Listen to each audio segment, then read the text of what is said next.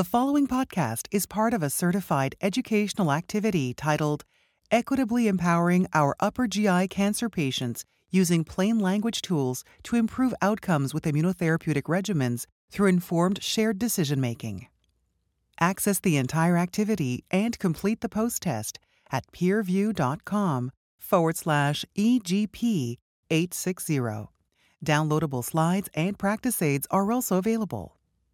Hello and welcome to Equitably Empowering Our Upper GI Cancer Patients. My name is Dr. Yelena Janjigian. I'm a medical oncologist and chief of GI oncologist service at Memorial Sloan Kettering Cancer Center. And I've really focused my research and academic career on improving outcomes for patients with stomach cancer. It's a real pleasure today to be able to share a program with you where we'll be discussing how we can utilize in our practice plain language summaries and these tools that are developed to effectively promote patient engagement in the decision-making and to make shared decisions when selecting immune checkpoint blockade in first-line and beyond therapies for gastric cancer to improve outcomes. Before we move on, please download our practice aid resource that features the plain language tool I will be describing throughout this program, and you can follow along and participate in this activity. It's a great interactive tool that you can use to help engage your patients in these clinical decisions. And let's begin. The goals for today is to learn about practice-changing evidence for integrating immunotherapy approaches into treatment plans for patients with upper GI cancers. How do we enhance your understanding of the benefit of engaging patients in informed shared decision-making when choosing treatment options, and improve your skills to utilize available tools, including plain language summaries, when making informed shared decisions about immuno-oncology strategies as part of team-based equitable management approach. We'll start with a brief tour of our practice-changing immuno-oncology advances, and the tours include mostly patients with upper GI cancers, which is where all the development has been in this field. By way of background, what we understand from these large data sets, such as Flatiron and other health data sets, is that gastric cancer remains relatively understudied and underserved treatment area. Over the past 7 years, so before the advent of Checkmate 649 and some of the immunotherapy trials, what we find is that most patients are seeing their physicians, but up to 25% of patients do not receive any first-line treatment. And we need to understand what are the factors that drive this. Is it patient preference? Is it functional status? Or is it clinician decisions? And we want to improve the shared decision-making. At least from historic data sets, the outcomes for this disease are quite poor, and the 5-year survival in patients with distant metastatic disease is approximately 5%, which is really subpar. So how do we get first-line therapy to more patients? How do we get more patients biomarker tested? And how we get more patients on subsequent therapies is really what the importance of the shared decision-making tools are.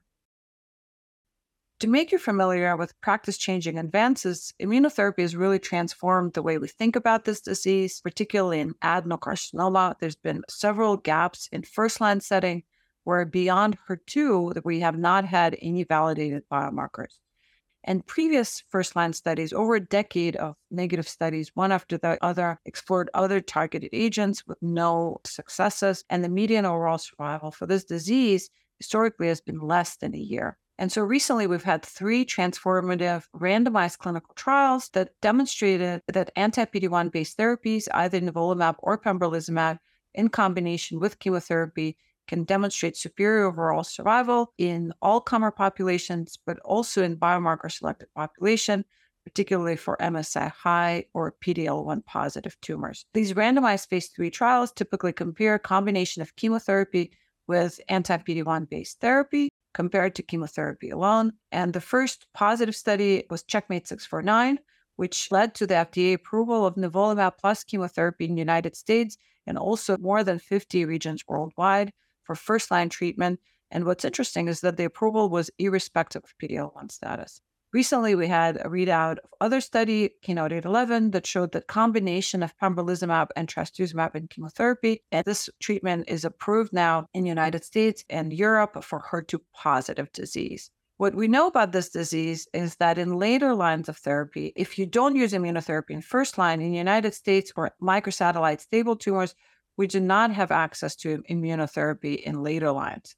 And pembrolizumab approval in third line and beyond was withdrawn in the United States. This was announced in July of 2021. And although in Asia, countries such as Japan and Korea, there is availability for nivolumab in later lines, in the United States, we don't have that access for a majority of our patients. For MSI tumors and TMB high tumors, we can use pembrolizumab in later lines. But for most of our patients, if you don't use immunotherapy in first line, they don't have access to it in later lines. So that's why I think using these shared decision tools and understanding the data and understanding how to communicate that data to the patients will be important.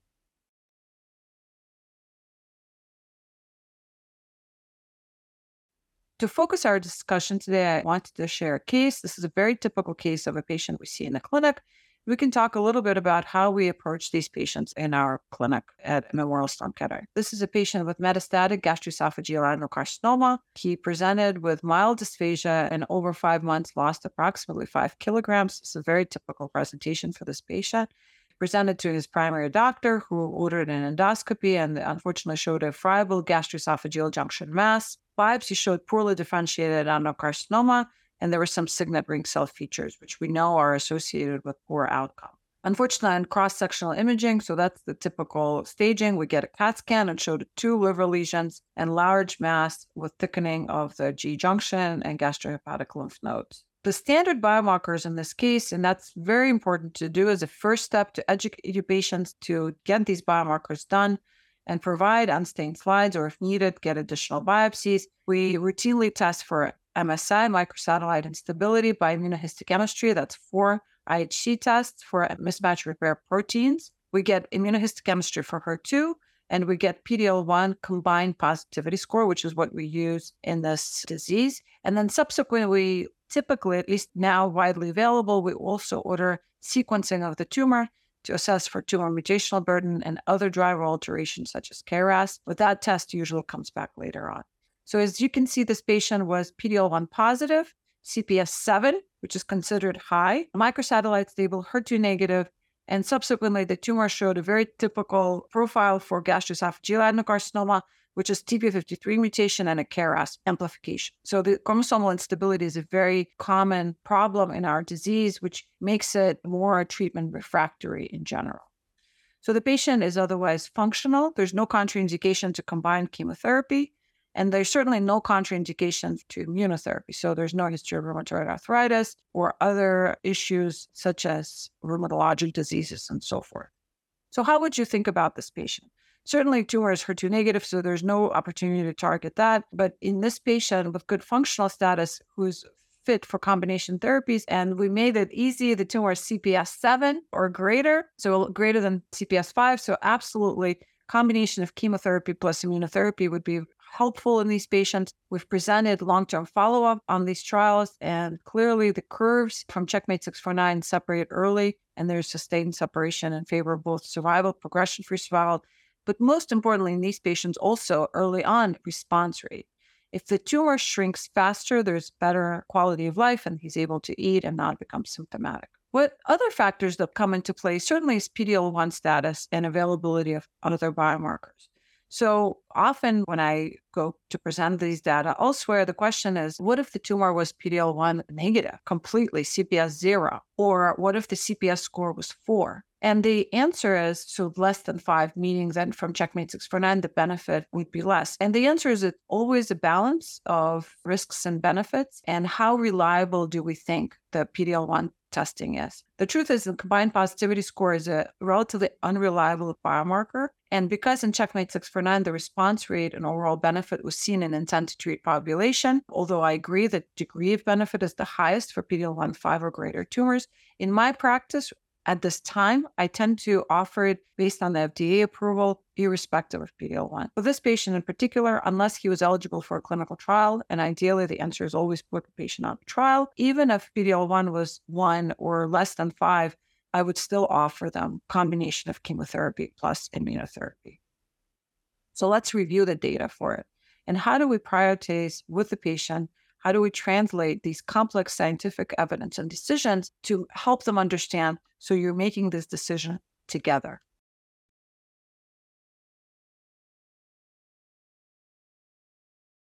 The shared decision-making tool is really to help facilitate patient education, to give them a voice and participation in the care choices. How do we engage our patients? Make them feel like they understand the data, help them understand the data, so then they can have a voice. And these resources to facilitate engagement include plain language summary publications, certainly patient-level treatment guidelines, tools provided by patient advocacy organizations such as EC Aware, Debbie's Dream Foundation, Stomach Cancer Awareness Network, and No Stomach for Cancer. And I can keep going, but there's a lot of these advocacy organizations available. The guidance from the Agency for Healthcare Research and Quality, or AHRQ, on shared decision-making, the mission of this organization is to really provide individuals with healthcare information that people can easily understand. We want to recommend clinicians clearly to explain all treatment options and the risks and the benefits, and include every level of healthcare providers such as nurse practitioners, PAs, pharmacists, and so forth. And there's these great tools online for healthcare providers. These links are on the downloadable practice aid for this program through peerreview.com.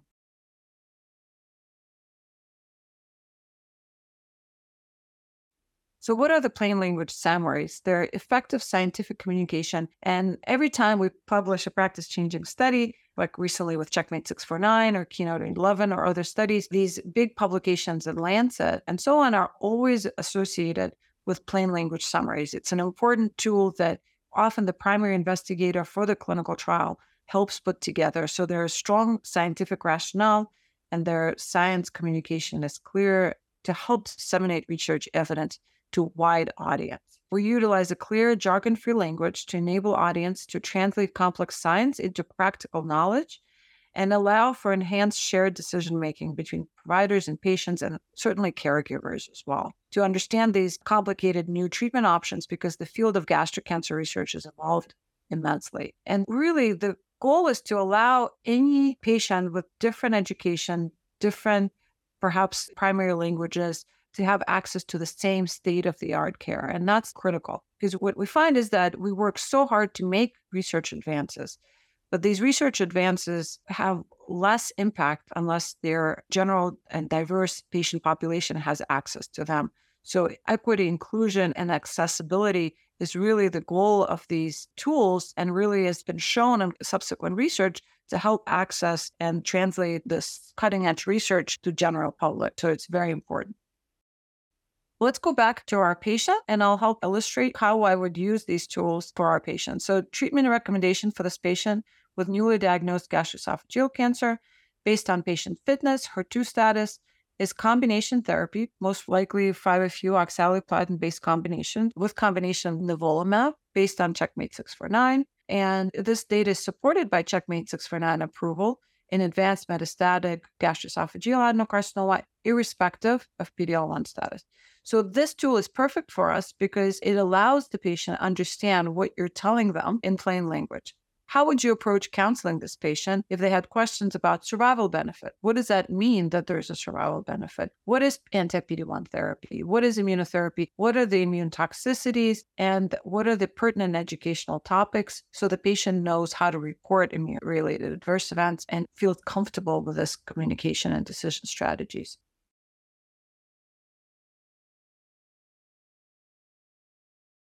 So how do we walk our patient, this gentleman who comes in, who has barely any understanding what gastroesophageal cancer is, and now you're giving them all this information about chemotherapy, Metaport, the immunotherapy. How do you at least help them understand what a trial data shows and explain results of Checkmate 649?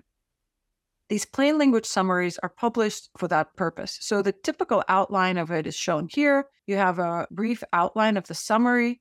It shows where the trial was published. It showed how secondary publications work. Cancer patients are becoming very sophisticated, and often I have patients come in who've read some of these studies. These scientific reports are meant for scientists, so patients are often very confused. So to have these plain language summaries outlining and spelling out even what nivolumab is, what is adenocarcinoma, is very helpful. Then the results show you how many patients were treated in the study. It's really helpful for these patients to understand the process of the results, and that these were 1,500 patients treated with these agents. So it helps them understand the safety and that a lot of work and thought and planning went into these studies. So there's a lot of safety and efficacy data that goes along with it and highlights in big picture the significance of the results. So this was the first study and after a long time that showed a possible hope for these patients to actually live beyond a year, beyond 2 years, beyond 3 years with this disease. Visual tools are critical because often patients ask you, where exactly is my tumor? What does that mean? What does it mean to have stage 4 disease? So these tools often have visual aids that show you that the patients that went on this study have stomach and gastroesophageal cancer, that we think about this disease similarly. In addition, we have esophagus cancer patients for the first time that went on the study. So be able to depict how the trial data will apply to their individual cancer makes them feel empowered and really embodies what we think about personalized medicine. Checkmate 649 was the first study to really focus on adenocarcinoma patients, which is the most common subset of this disease in our clinic. And participants had tumors that were non-surgical tumors that were all metastatic. Once again, just help the patients understand the biology of their cancer better. Speaking of biology, presenting mechanism and rationale behind immune checkpoint blockade can be very helpful to show the patients visually what PD-1 therapy targets, which is a receptor, and I call it sometimes a zip code on the immune cells and the cancer cell, and how these cells interact, how cancers used to be a healthy cell that went awry and became cancer cell because it is no longer controlled by the body, and the immune system let it go on uncontrolled because thinking that it was a normal cell, and how subsequently triggering the immune system to attack the cancer cell using immune checkpoint blockade, so taking the brakes off the immune system. All of these tools visually explain this to the patient, and that immune checkpoint blockade drugs such as nivolumab really blocks that checkpoint of inhibition and allows the cancer cell to be attacked by the immune system. The trial basics is often difficult for the patients to understand because there's a lot of granularity. Patients can be enrolled irrespective of PD-1 status, but there's a spectrum of activity depending on the biomarker. I think it really is important to bring biomarker testing and empower patients to insist on getting biomarker tested so they understand what's the likelihood of their disease of responding and shrinking with treatment, and what are the risk-benefit ratios for getting immunotherapy versus not. And so the breakdown of the plain language summary based on PD-L1 CPS score is really helpful. And understanding the concepts of our efficacy endpoint, right? The questions are, did the participant's tumor shrink in size or disappear, which is our response endpoint? How did the participant's tumor shrink? For how long? And did the tumor disappear? So progression-free survival, disease control rate, all of those endpoints are important. Adverse events, right? What were the side effects of the treatment? And how did the participants feel? What were their quality of life measures? What were the quality of life assessments? And again, the big overarching goal, did the patients live longer? How likely were they to die of their disease, depending on all of these questions and the biomarkers that were tested? The randomization is one of the topics that often patients have a hard time with. And for me to explain it to them that patients, the reason why they're able to get immunotherapy now in 2023 is because patients like them in 2016 went on a clinical trial and agreed to be randomized. Americans have a really hard time understanding that a computer will assign them randomly to receive either experimental therapy or standard of care. So to show it visually, to show that close to 800 patients were randomized in each arm to answer this question, and how this is assigned by a computer, and patients received either standard of care or standard of care plus immunotherapy, really helps visually to see these tools in the clinic. And also the concept of survival and likelihood of survival is not an easy one to wrap your mind around. But again, to show these ratios of the likelihood of life, not only the median overall survival, but the benchmark of being alive at 1 year or 2 years and so forth, these tools help you explain it. I find this a little bit stressful for the patient. And I think the way that I explain it to them is that there are these benchmarks, but how you will do and whether or not you will benefit from this therapy, it's on a normal distribution. So we really won't know what side of the curve you belong on. And there's a subset of patients who are potentially cured and have long-term disease control and complete response, and then subset that don't respond as well. And we won't know what side of the curve you belong on until we start therapy. So that's usually helpful to the patient to understand that. Looking at other biomarker results and other benchmarks of efficacy, not just overall survival, but progression-free survival can be useful for the patient. The concept of this being a marathon, not a sprint, that you will need to have first line and then subsequent therapies, and we will continue both standard and experimental options for you, is a very powerful concept for the patients, especially if they're part of the decision-making.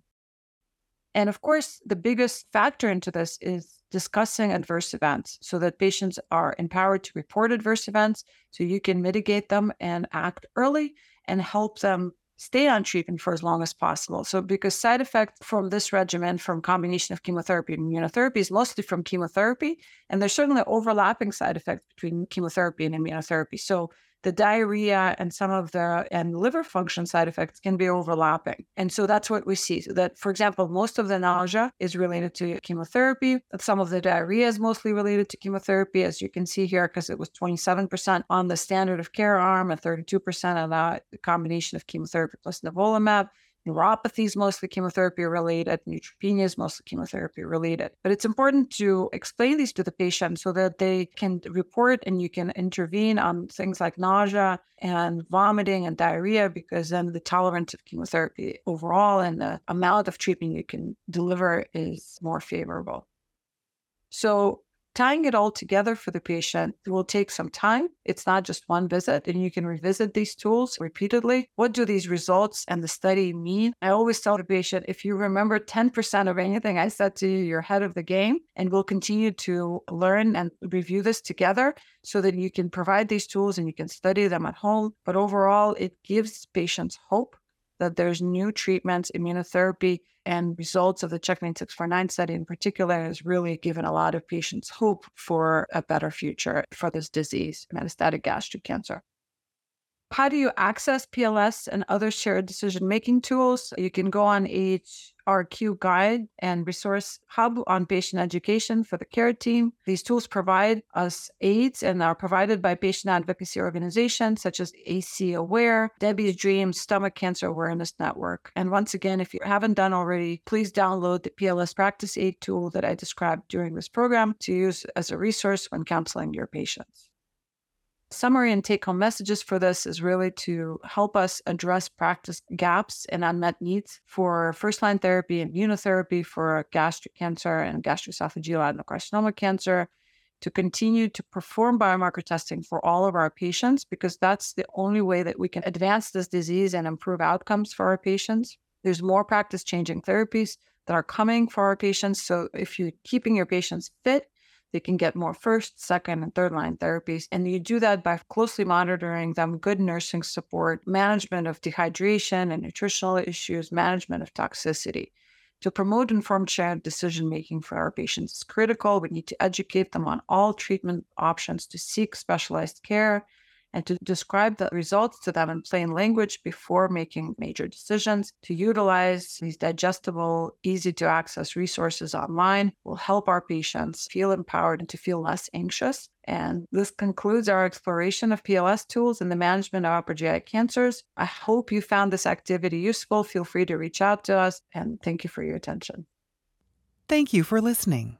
Download materials and complete the post test for instant credit at peerview.com/EGP860. This activity is supported through an educational grant from Bristol Myers Squibb.